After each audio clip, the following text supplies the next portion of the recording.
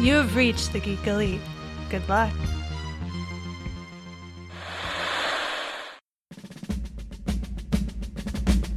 In my lifetime, I expect to see 3, 4, perhaps even more women on the High Court bench.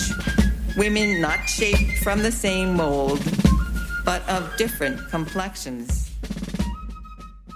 Welcome back to United States of Women, Season 3, New Jersey. Jersey.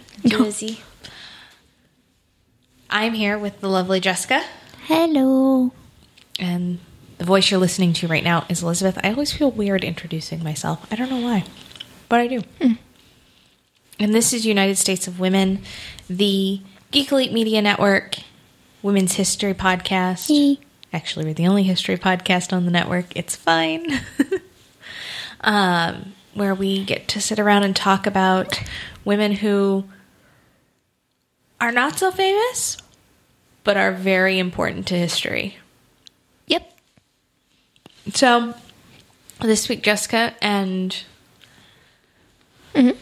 cue for our listeners, we're going to be talking about bras. Well, that's a thing I deal with. Right? You wouldn't happen to know anything about a bra. No, not a thing. You don't ever deal with that. How familiar are you with the history of the bra? I mean, I kind of sort of know, not quite how they started, but I know, like, you know, corsets to brassiere to all these things to torture devices to no, this one actually supports you to no. Yeah, like, I kind of know that thing. But That's fair. So actually, we're going to go all the way back to Greece, ancient Greece. Yep. For the first potential inkling of a bra.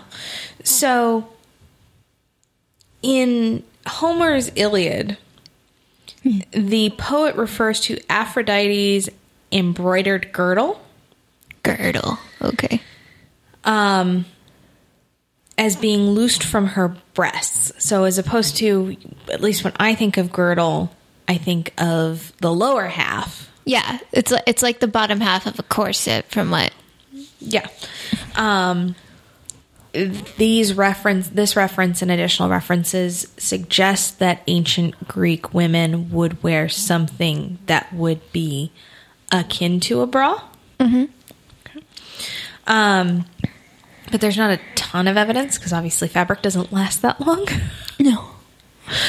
There's considerably more evidence of use of the Roman sepulchrium, which is a garment that would support a woman's chest by, like, hooking it around her neck. That seems problematic. Slash, like, this weird crisscross of support, which is somewhat more similar to what we have today. Okay.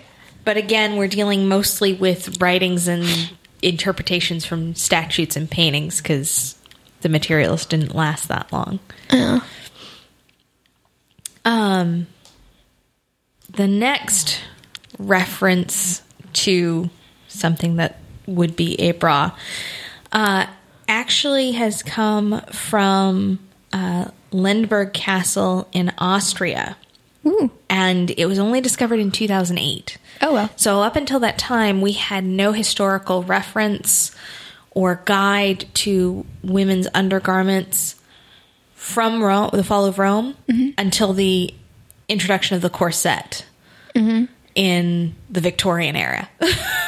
Yeah, there had to have been something in between those two eras. Right? So in 2008, 3,000 textile fragments were discovered during a renovation project in Lindbergh Castle in Austria. And among those were 4 lace-decorated undergarments. The first and the second one had kind of a high neck, almost pull-up kind of design. that were sleeveless. The third had 2 broad shoulder straps with a possible back strap. So something similar to what we would have more now. modern, yeah. Yeah. And then the fourth would resemble what we'd call a long line bra. So like just dips way down and just kind of covers. So it just kind of gives like an underwire support type of thing? Exactly. But that's really the only reference we have for that entire time period. I mean, that really makes bras. a lot of sense when it comes to like history and women things in general. Starting in 1533 with Queen Catherine de Medici, we finally get references back to female undergarments in history. And this is the introduction of the corset. And Catherine de Medici is often credited with the creation of the invention of the corset.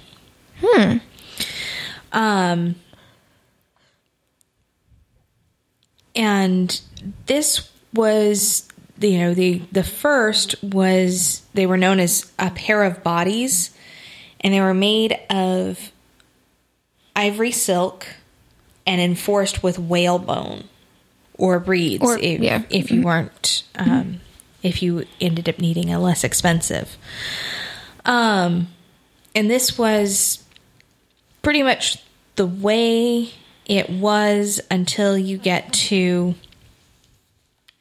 the Victorian dress Reformation movement. Okay. In which we move from the corset to what is now the bra. And it was it came about from a two-prong attack. The first being, as you and I have discussed before, the perception that corsets were not healthy, according to then doctors. Mostly the problem was, here we have to tighten it so tight that you can't breathe. Yeah. No, you don't have to do that. It's not actually required. You can just get one that fits. So health professionals' concerns regarding the cruel and constraining effects of the corset. And then a clothing reform movement of feminists who saw the need to get rid of the corset so women could participate more in society. Because if you can't breathe, it's really hard to speak and have your voice heard. And which, I mean, this isn't anything against the corset, because it was more actually the idea that women had to have tiny waists. Yeah. Like, it wasn't about bra support with the corset that they were bad. It was because they were literally tightening them too tight and, collapsing their lungs sometimes to look that hourglass figure. When an actual corset actually was really good for what it did in supporting you, and more importantly, supporting your heavy clothes that you could like hang your little undergarments and underskirts off of. Like, there's a good way to wear a corset. Yeah, there's a good way to wear a corset, and then there's a bad way to wear a corset. And society was like, you need to wear it the bad way, and the women were like, let's just find something better. Yeah. So from there is great dispute about who invented the modern bra. Surprise, surprise. Let me guess. Between a man and a woman. No, between like 12 men and 3 women. Oh, okay. Like, all right. Yeah. So there is a patent.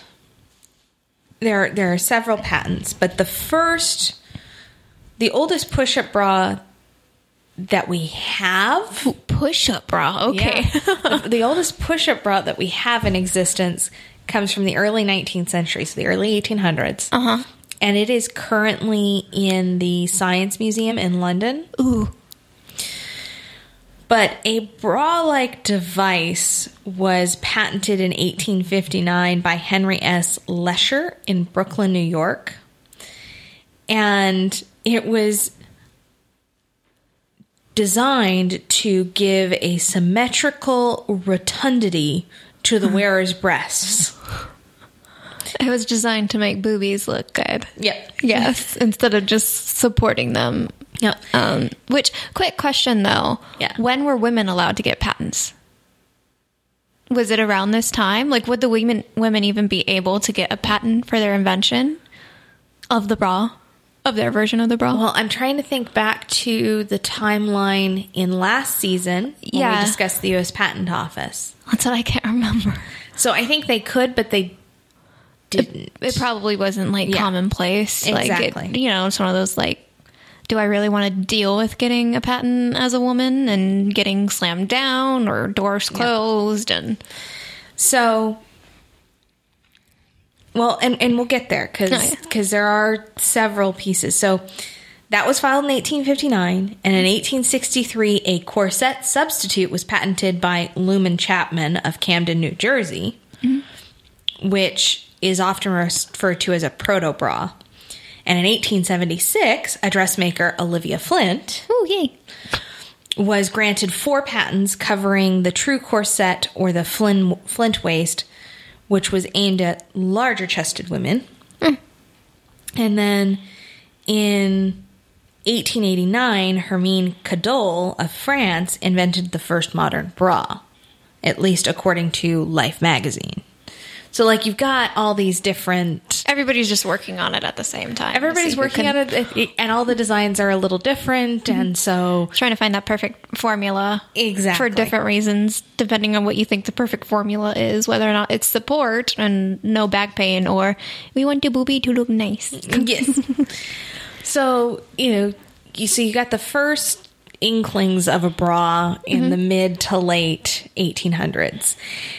And then you turn to the 20th century in the early 1900s. And in the 1910s and in the 1920s, it became more prevalent to try and restrict the chest because you wanted a boyish look. Yeah, that was just a look. I mean, especially everybody knows that 1920s looks where it's those super tight dresses and you wanted to bondage them down because you can't have curves in those dresses. Exactly. And then also, I remember there's a specific movie, Thoroughly Modern Millie, in which she has a bust, and her problem was the necklaces wouldn't hang how they're supposed to hang straight because of her bust, and she hated it. So you get that to begin with. And this is when we get our woman with a dream who comes onto the scene, Ida Rosenthal. Okay. And we'll get into her story. Okay. But she and her business partner and her husband come along and essentially redesign the bra altogether. Ooh. And they noticed that the same bra didn't fit every woman. So they invested in and developed what they called bras for all ages. Okay. And it was designed because they actually were originally dressmakers. Her Ida Rosenthal's family were dressmakers, Cohen and Sons. Okay. And then they opened a dress shop. And as they were trying to sell dresses, the bras weren't making the dresses look good, so they basically reinvented the bra to sell more dresses, and then everybody loved their bras, so they quit doing dresses. But in any case, they took the shaping of the bandeau bra and enhanced the support, creating their company. And so they kind of shifted away from the flattening of the bust to accentuating and supporting the bust in the change. So from there, we get the word. So that was from then. Brassiere had been the word, but in the 1930s we switched to bra. And in the second, and then in the 1940s, you have the Second World War. And because women were now enlisted as nurses and secretaries and those kinds of things, you end up with the more standardized sizing because they need to be able to produce them for uniform quickly. And post that, you then get all of this, you get the start of all the different variations that we have, the push-up bra, the cone bra, the playing with different fabrics and materials and shapes and support versions, but the basic doesn't really change from then till now. Yep. So that's kind of the history of the bra that we all still have to suffer through. But the woman who dreamed, Ida Cohen Rosenthal. I want to turn to her. Ida was born Ida Rokovich. How would you pronounce it? Kirknovich? Kaganovich. And she was born in Rakha near Minsk, Russia. She was the oldest of 7 children, born to Abraham and Sarah Kaganovich. Her father was a scribe and her mother ran a small general store while she was growing up.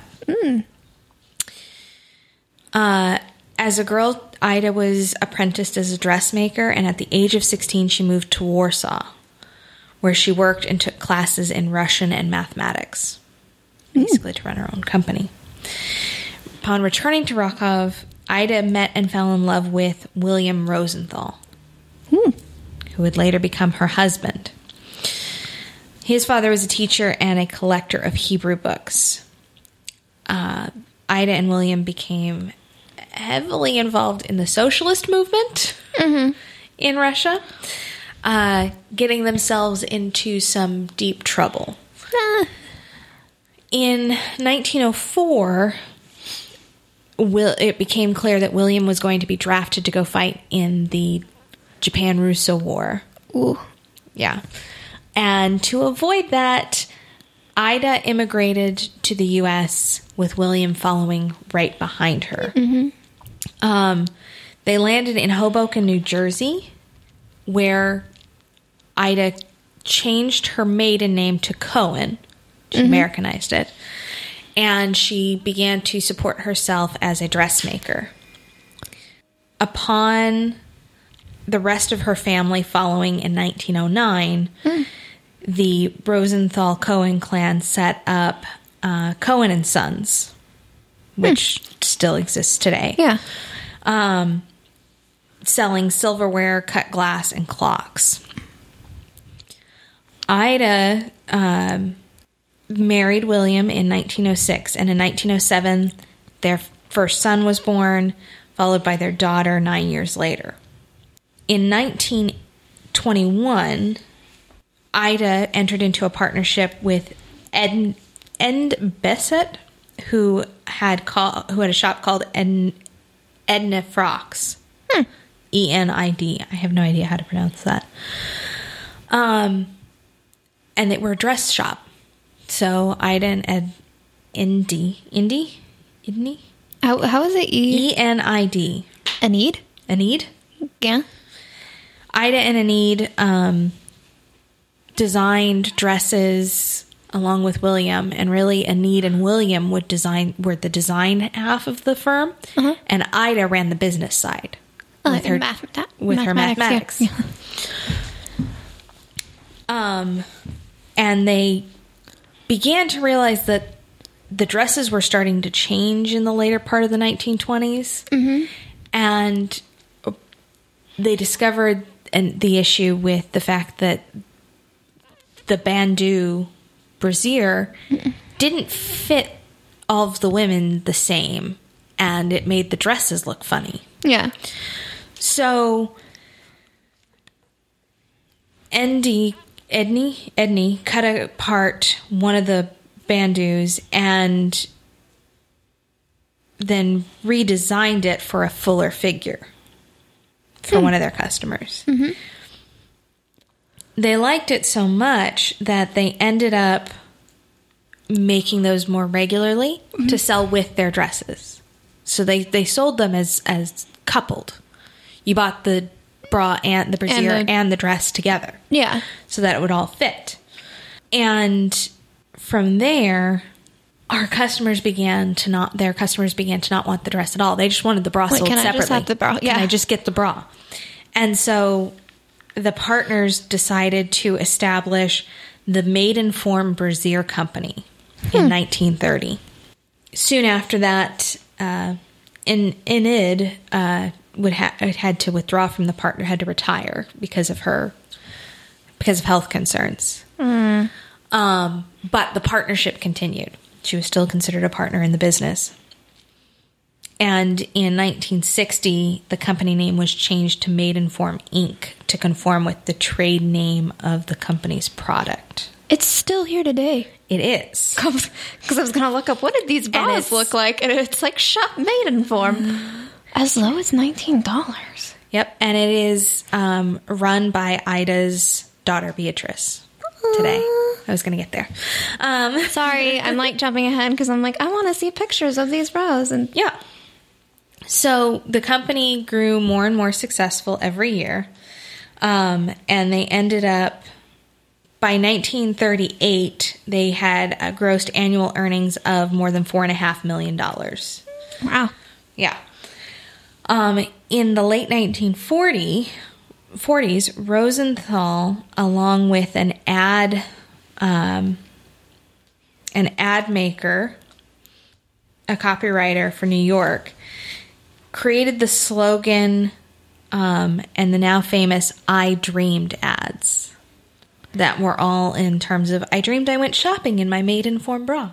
Oh, and it featured women in less traditional roles, and basically kind of played the Maidenform bra, gave you the freedom to do all those things because it fit whatever your figure was. During the late 1930s and the 1940s and 50s, William Rosenthal served as president and Ida served as CFO. But William died in 1958, and Ida became president of the company. A year later, she became chair of the board, and her then son-in-law, Joseph Coleman, took over the presidency. From there, while all of this is going on, Ida and William were heavily involved in the Jewish community in the area. So during this time, there were several other adaptations that they made to the bra. For instance, William invented the standard for cup sizes that we still use today for all the different bras. And Ida, in 1942, Ida received a patent for the adjustable fastener. Ooh. Right? Super helpful.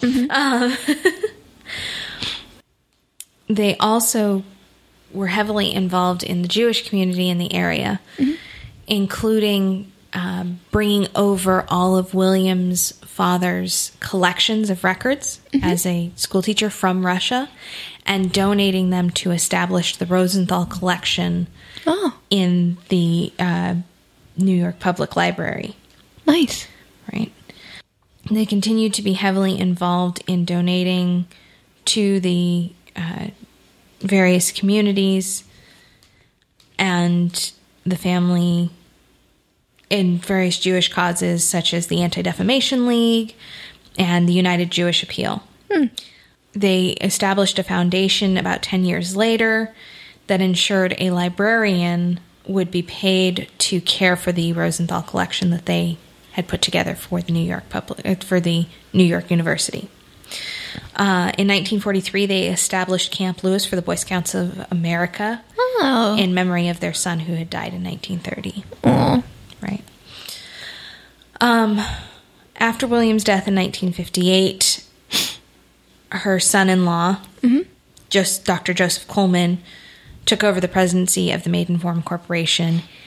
He then died in 1968, and Ida's daughter, Beatrice Rosenthal Coleman, gained control over the company. Ida had a stroke in 1966, which made her no longer... she was unable to actively run the company after that point. It just took too much out of her. And when Beatrice succeeded her husband, she then appointed Beatrice's daughter, Elizabeth Coleman, to the presidency, and she is still the president. She still runs the company today. Wow. Ida Rosenthal passed away on March 29th, 1973, in Hoboken, New Jersey, where she lived until her dying day. Oh. But that is Ida Rosenthal. The reason that we have bras that don't make me and you wear the same size. Yeah. Which is much appreciated. Yeah, that is nice. But, so that is The Woman Who Dreamed, and we'll have to figure out how to show people, our listeners, but like these are what the ads look like. And so it's just a lady like sitting in her bra and whatever bottom half, and it says things like, I dreamed I went to work in my Maidenform bra, or I dreamed I went to work or went bowling and my Maidenform bra was when I saw. I think my favorite is this one, and I think it's a little hard to read in this picture, but it says, I dreamed I won the election in my Maidenform bra. Ooh. Or I dreamed I took the cue in my Maidenform bra, and she's playing pool. I love it. Actually, right? I'm serious. I might buy one of these bras. Or like this one, she's on a wrecking ball, like for building a taking down a skyscraper. Oh gosh. And it says, I dreamed I got a lift in my Maidenform bra. Or playing off the Cowboys, I dreamed I was wanted in my Maidenform bra, and it's a wanted poster. Oh my gosh. So it was a highly successful ad campaign, and I think they're highly entertaining. But that is Ida Rosenthal and The Woman Who Dreamed of a Better Bra, which we all appreciate. Yeah. So Jessica, where can people find you at to discuss the advantages of corsets? You can find me on Twitter as JM Bailey Writes. Yeah, let me know your opinion on the corset and if we should bring it back or not. Right. And you can find me with the rest of Geek Elite Media at Geek Elite Media and our Facebook page /Geek Elite Media. Archived episodes of this podcast and other podcasts can be found at geekelitemedia.com. Please remember to rate, review, and subscribe to us on whatever podcatcher you use so that we can reach out to more listeners.